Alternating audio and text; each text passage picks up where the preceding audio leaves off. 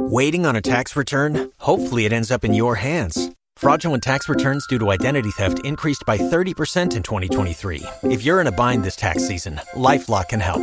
Our U.S.-based restoration specialists are experts dedicated to helping solve your identity theft issues. And all LifeLock plans are backed by the $1 Million Protection Package. So we'll reimburse you up to the limits of your plan if you lose money due to identity theft.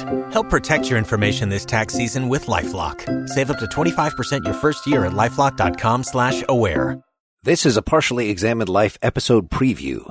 You can purchase the full episode individually or support the podcast to get all of our episodes.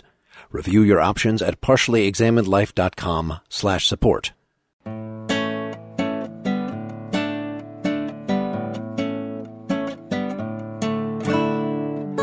You're listening to The Partially Examined Life, a philosophy podcast by some guys who at one point set on doing philosophy for a living, but then thought better of it. Our question for episode 84 is something like, what is wisdom? And we read selections from Friedrich Nietzsche's The Gay Science, published mostly in 1882 with the rest in 1887. You can join the discussion, get links to the book, and lots of other information at partiallyexaminedlife.com. This is Mark Lintonmeyer from Madison, Wisconsin. This is Wes Alwyn in Boston, Massachusetts. This is Dylan Casey in Middleton, Wisconsin. Should we do some ground rules? Sure. Sure. Ground rules for our discussion include, number 1, try not to assume that our audience has read what we're talking about or has any other background in philosophy. Number 2, don't make arguments that hinge on something other than what we've agreed to read. Don't say, you'd understand me if you'd only read Capitalism is Fine, Now Shut Up by The Man. Number 3, we will be rigorous and exact in all that we say unless doing otherwise would be potentially more amusing. So this whole book is divided into aphorisms, some of which are just a couple of sentences and some of which are pages long. And we read many, many of them amounting to about a third of the book. Is that right? Yep. But there are way too many to list right here. So I would suggest that you just go to partiallyexaminedlife.com and look at the episode announcement if you really wish to read exactly what we read in preparation for this.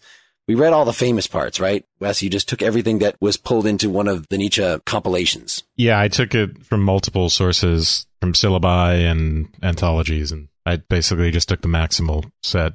And it's divided into 5 books, which are not entirely, there's some thematic connections within a given book. At least he sets it up so it sounds like there is, but often it sounds like that these aphorisms to me are like blog posts. He might pursue common themes between some of them or bring something up and then bring something different up and then come back to the first thing.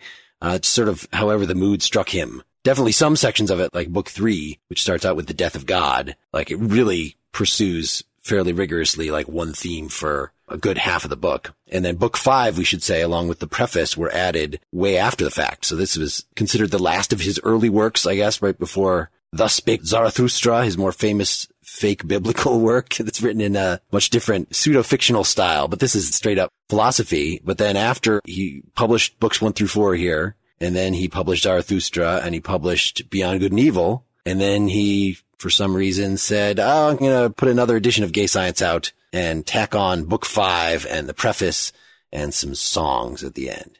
So how do you want to start?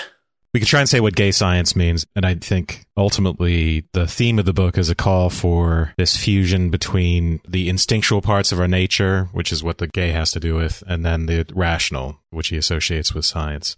You know, some background to that, I'm going to just briefly mention the book that we didn't do on the podcast, which is The Birth of Tragedy, but it's kind of a commonly referenced Nietzschean distinction, and that's between the Apollonian and the Dionysian. So this call for a fusion isn't new, where the Apollonian represents kind of rationality and order, and the Dionysian represents the instinctual and the irrational. And so The Birth of Tragedy kind of bemoans the loss of that, celebrates the fusion of that at a certain stage of pre-Socratic Greek tragedy, and then bemoans the loss of that fusion after Socrates and after a certain kind of turn to a more rational frame of mind. And then he criticizes that, you know, and that kind of carries on into modern European culture. And at the time he wrote Birth of Tragedy, he sort of thought that German music, Beethoven and Wagner, were reintroducing the Dionysian in a good way. I think we'll see in the Gay Science, he's going to backtrack on that and say, you can actually go too far in the Dionysian direction.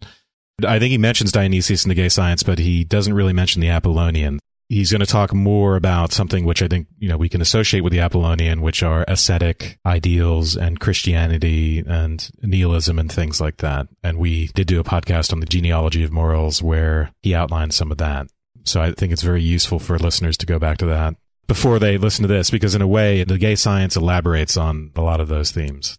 Even though it was written earlier, but not that far earlier. The revision was not that far earlier. It was the same year, actually. Yeah, we get the kind of aphoristic.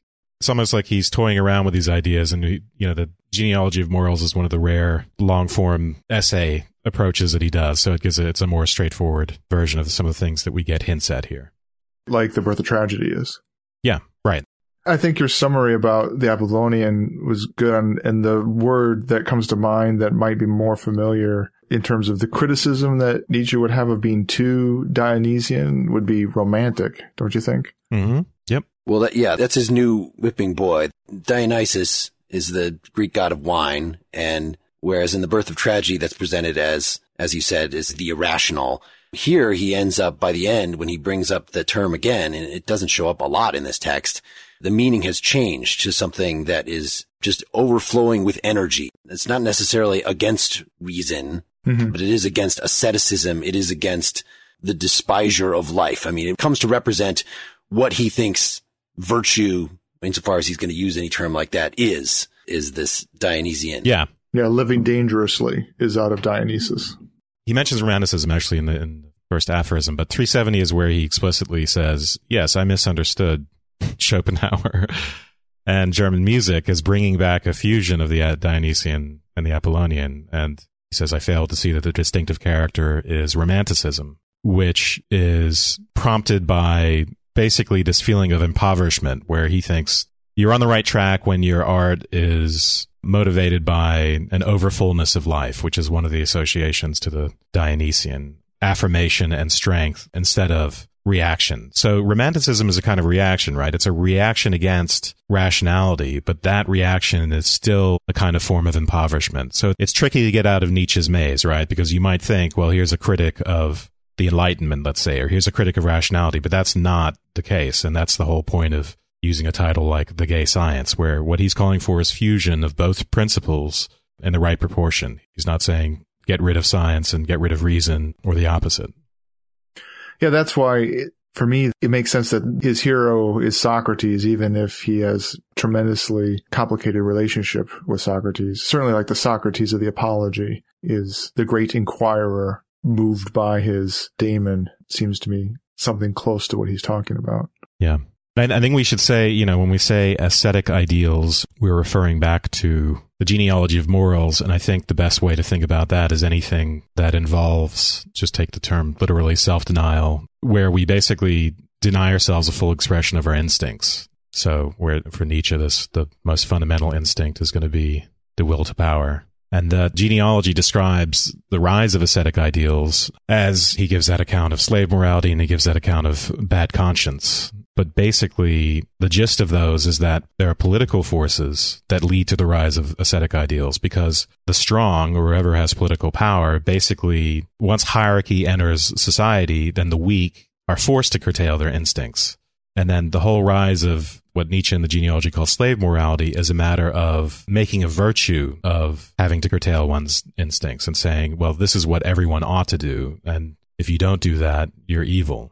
So that is the ascetic ideal against which Nietzsche will rail in the future. But we see him railing against that here as well. When I was reading it and I was paying attention to the time that it was published, I don't know why it hadn't really occurred to me before, but that this is during a Victorian era in Europe. And I don't know enough about the history to know to what extent sort of Victorianism wheedled its way into German social activity and stuff, or just was something that went all across Europe, a kind of, I don't want to use puritanical, but just Victorian disposition towards morals. And that there's some of that background that he's reacting against. Well, yes, ultra-formalism, being very formal, being very reverent, certainly all that is there. He does have a special place for British moralists, a special place in his hell of them being especially dry and tedious. But, he talks about Kant as having much the same, at least a related sort of anti-Dionysian spirit. Yeah, well, especially in his moral theory, right? The categorical imperative and the universalism and stuff like that, he would find objectionable. Yeah, he rails against the categorical imperative. What is the, it's in 5. He talks about the categorical imperative as a refined servility, so that those who are too proud to serve earthly masters, but they need to be a servant of something because they lack the will and the spirit to be their own masters. So they subject themselves instead to the categorical imperative. I think that point about the serving yourself is important because one of the things that gets lost, I think, in Nietzsche's constant glorification of the Dionysian is to forget or miss the discipline that he expects. And I think it's also kind of hard to sort out at times what that means. There's a combination of deep spiritedness and integrity with a lot of discipline. That isn't a discipline of adhering to exactly what other people say. Yeah, part of that discipline is there's a lot in here where truth-seeking and skepticism are valorized. He's for these things. Right. So that's the irony in why we need a gay science and why sometimes it's like you're reading the popular kid or you're just trying to figure out how to get on their good side. And it seems like any particular strategy you pursue, then in the next aphorism, he's going to say, no, that's not it. It's really, man, are you really even being consistent here? But this really all comes out of a rigorous, I would say, Socratic attempt at self-criticism, that it is so rigorous that it extends even to criticism itself, right? That just taking as a foundational impulse the will to truth, this criticism, that itself is something that needs to be analyzed or at least acknowledged, that it's not a self-evidently rational thing to do, to criticize. And so, this gets at what you were saying about asceticism. Well, all science, where science is not taken as experimental science, what we think of as the physical sciences or something now, but just any attempt to be systematic about knowledge, which even as a philologist is something that he was trained in. So he wants to be scientific on the one hand. He wants to be rigorous in questioning things. But on the other hand, he sees the typical scientist's demeanor of let's slow down and analyze this, that there are limitations in that too, that needs to be questioned, that there's something boorish and dull and stupid about the typical scientific demeanor exactly because it comes down to this asceticism, the will to truth above all else. That there's something kind of crazy about that. So you need to be suspicious of that, even while you're trying to be thoroughgoing in your questioning and your intellectual conscience is at full operation. Yeah, and when we say will to truth, it gets tricky because we can really mean two things by that. One of them, from our discussion of on truth and lie and the extramoral sense, will to truth can mean basically what amounts to a commitment to metaphysical constructs. And the conclusion of Truth and Lie is basically that what he calls a drive for truth in that essay is actually grounded in this fabricating and artistic and fundamentally instinctual drive. Ironically, the drive for truth is instinctual at bottom, but what it does when it becomes illegitimate, it hides its instinctual origin from itself. We see that criticism in the Truth and Lie essay, and we see a lot of that criticism in the gay science. It hides the instinctual origin from itself, and part of its way of doing that is confusing, and here he's sort of using a neo-Kantian epistemology, but it confuses appearances with things in themselves. Now, there's a broader sense of will for truth, which Nietzsche advocates, I think, in the gay science all over the place, where he's advocating being critical and doubtful, and being an inquirer and being a truth seeker. I don't think he has anything bad to say about that broader sense. I think it becomes ascetic and it becomes illegitimate for Nietzsche when it descends into this equation of, this sort of religious and metaphysical and moralistic, those sorts of truths.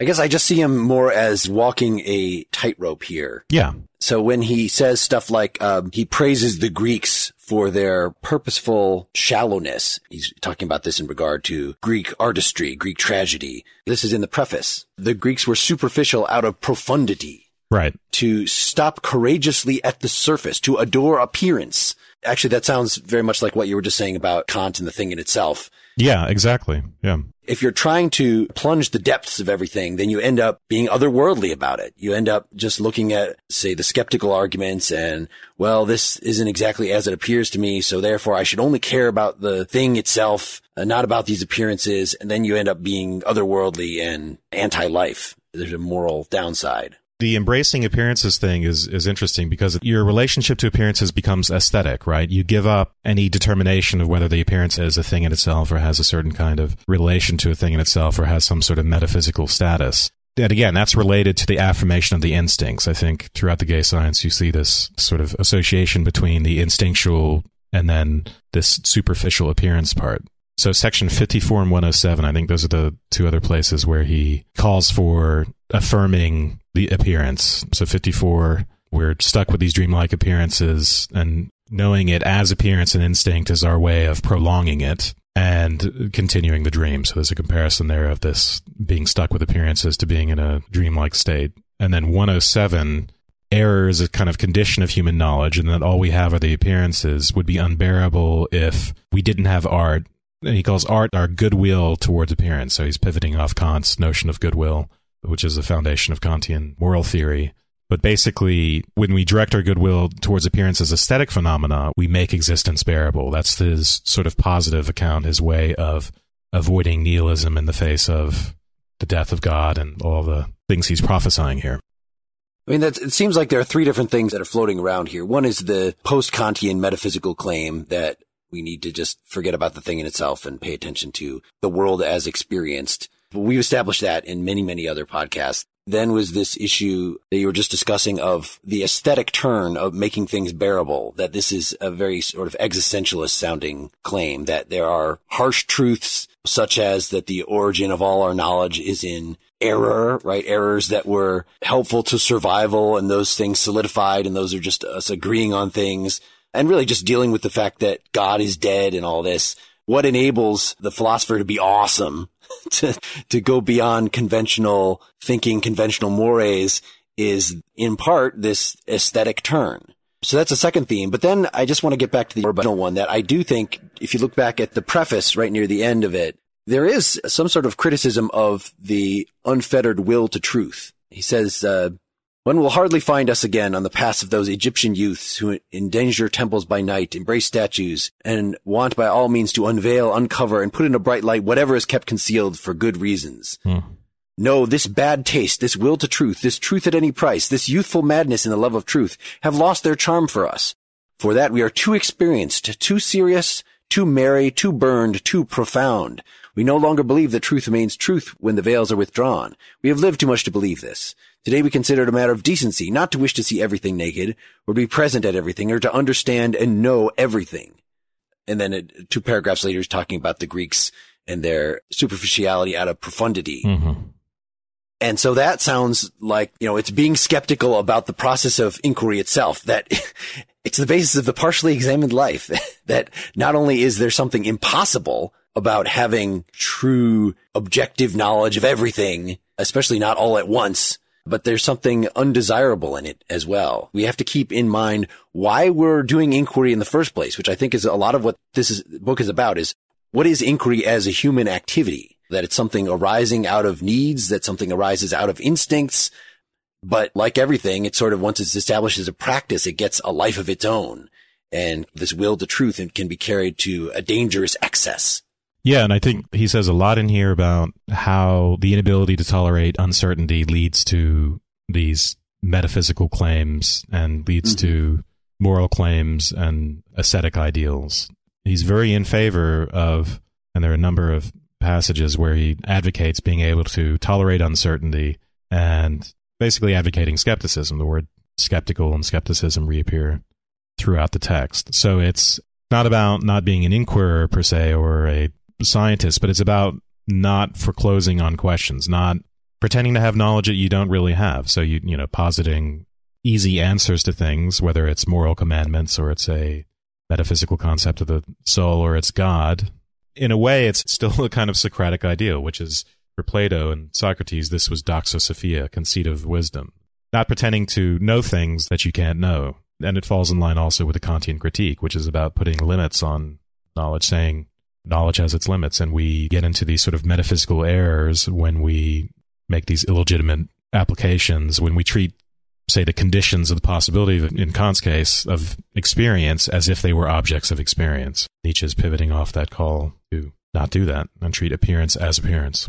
Well, and Nietzsche's at the end, it's the second to last aphorism, where he talks about his own writing and the question of being understandable. He says that the way he writes, especially now with this aphoristic style, is in some sense a consequence of the desire for truth, but the comfort with uncertainty. So the fact that he's non-systematic is he's not writing a critique of pure reason the way Kant would write, because it's not... Because he has attention deficit disorder. Which he's redefining as cheerfulness. No, I'm just kidding. Well, he's avoiding the pitfall of too much will to truth, right? And fetishizing truth. In that way, it's not that it's merely skepticism, but it's that the activity of truthfulness is not the highest virtue. Yeah, I think, mentioning the writing is because I think for people who might think the gay science is a weird title, and what do gayness and science have to do with each other, even if you understand that gayness is cheerfulness, and what do art and science have to do with each other? But I think for Nietzsche, you can understand it in a very personal way, and it's the kind of thing that I experienced, and maybe, Mark, you might have experienced this too, but for someone he was out to be a scholar, and he wrote an essay, I think that was his doctoral thesis, right? His Birth of Tragedy? I mean, yeah, the Birth of Tragedy. Yeah.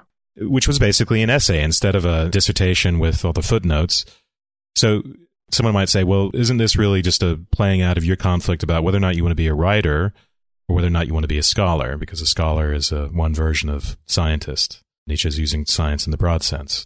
So that's one way, I think, of getting at this is for those of us who've tried to plow through academic writing, that's a very good example of a place where the Dionysian and the artistic are often lacking, and the will to truth has gone too far, because often you see people who don't care about writing. They don't care about style. In some cases, they don't care about clarity. In other cases, they care about clarity to the exclusion of having anything to say and to the exclusion of, let's say, beauty.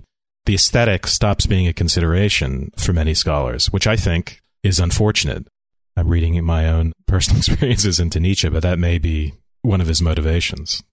Let me read part of 381 there. I don't want either my ignorance or the liveliness of my temperament to keep me from being understandable to you, my friends. Not the liveliness, however much it compels me to tackle matter swiftly, to tackle it at all. For I approach deep problems like cold baths, quickly into them and quickly out again.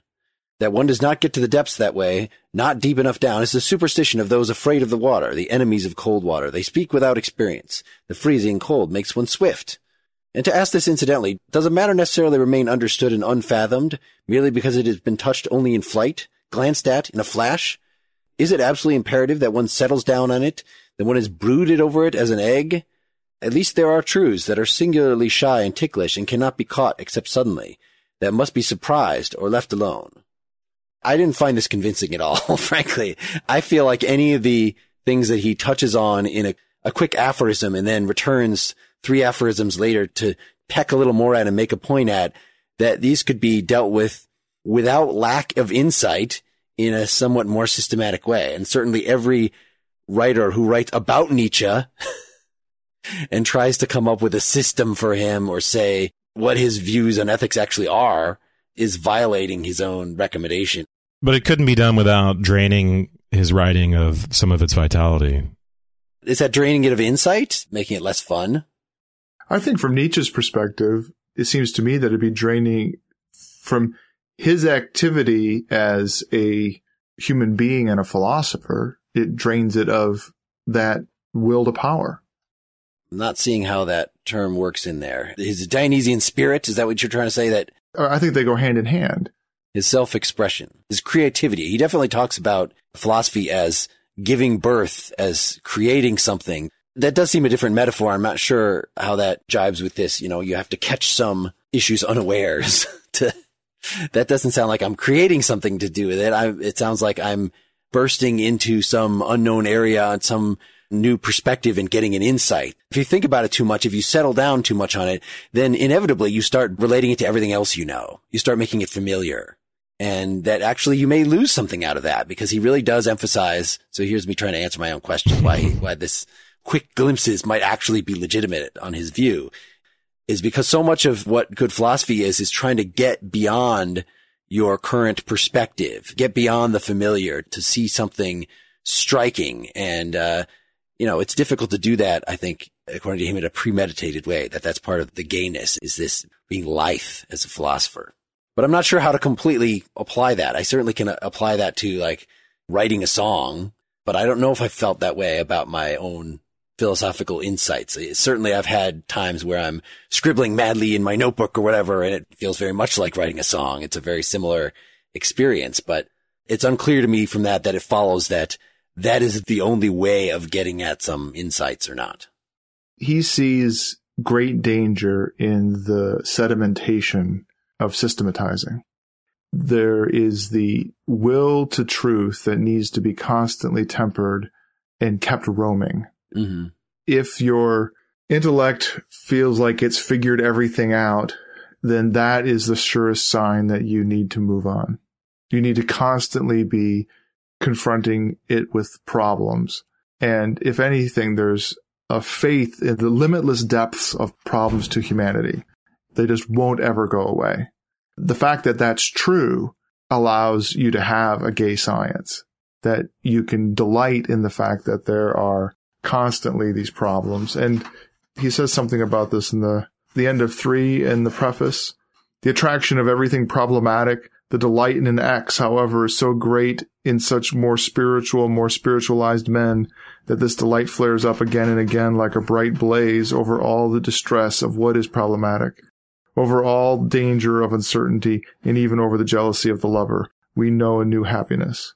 Does anybody else see this as the whole thing is a perfect compliment in a way to Popper from a couple episodes ago, that Popper thinks that our regular faculties for getting knowledge, none of them are flawless. And in fact, they get us error more often than not. We sort of start at a position of error. And that's something that Nietzsche definitely believes, that what we consider truth traditionally, and he lists all these things like causality and substance, being continuous, all these things are just errors, he thinks. These things that we sort of fixed on, they were helpful to believe to keep life going. And so these became things that we just agreed on, and we started calling them truth, but they're no sort of less erroneous than anything else. Well, if you really have a respect for objectivity, if you really have a respect for truth, then you don't accept these things just as they are handed down to you, that you're continually sort of battering at problems, even discovering problems and trying to get at things from a different perspective, come up with new explanations. And do you get the connection? Well, definitely in terms of the problem solving, I get the connection. And that we are fallibilists. So the will to truth means you don't get snared down in a stable theory. Once you build a system like Freud, like Marx, then you start to see everything in terms of the system. You need to free yourself from that kind of thing in order to be open to advances in knowledge. And in fact, looking for ways to falsify, Popper's term. But I think that that's something that Nietzsche considers too, that once we consider something a basic assumption of so even the will to truth itself, or the fact that the world is reasonable and understandable, that once you realize that that is an underlying presupposition of your inquiry, then you make that into a philosophical problem itself. And there's no pre-established methodology. There's no objective epistemic method that you can pull out of your ass and say, oh, that's how I'm going to get at even determining whether this is a real problem and thereby solving it. That the whole thing is much more, I would say, ad hoc, but really ultimately is much more of a creative endeavor than that. This discovery of problems and discovery of ways of questioning things and insights to solving the problems or evolving the problems is a creative act. Am I right to say that for Nietzsche, everything's much more about becoming than being? He does say, like in 112, he's talking about cause and effects, and he says, our explanations are just description. This is just the point that Hume has made before. What we really are is confronted by a continuum out of which we isolate a couple of pieces, right? The cause and the effects. And he even says that a better description, if you're really going to say what we experience, is flux. So that sounds as Heraclitean as anything can be. And he specifically says elsewhere that continuity of being, right, what Parmenides believes, even brings up Parmenides, is an error. Can I just elaborate on 112? Yeah. What he's doing in 112 is he's deflating our concept of explanation and the satisfaction we get out of that. Because ultimately, if we think about what we're left with causality, is we're just left with a brute association. And I think he gives the example of a chemical process and then some sort of property associated with that chemical process. But we could think of other examples. And he's also thinking about this in terms of Hume's skepticism about causality and Kant's response to that. So Kant, in a way, he sort of accepts Hume's skepticism about causality, but then he's trying to resurrect it within his system. And the way he does that is to say, well, insofar as it's applicable to appearances, it's a legitimate objective concept because appearances are things that we construct according to causality. And, at the end of that section 112, Nietzsche points out, though, that's kind of it leaves us with a very thin usefulness for causality and explanation, because what are we applying causes to? Lines and bodies and these little constructions we've made. Causality gets this very limited applicability. For Kant, that saves us, it gives us objectivity back, but for Nietzsche, that's just this world of artistic fabrication. The cognitive faculties are fundamentally fabricating and hence artistic. Yeah. Even though these are fabricated, we can't, he says in 110, there are people that are trying to be true skeptics and live as if they don't believe these errors like causality, but they're just fooling themselves. Like, whether it's built into human nature or just so sedimented in our habits, that's not something we can know in advance. But later in that same section in 110, he says, the question is, to what extent can truth endure incorporation? In other words, to what extent, if we discover that, our notion of cause is something that only applies to things we basically made up, can we actually incorporate that insight into our lives in any meaningful way? So that's an open question for him.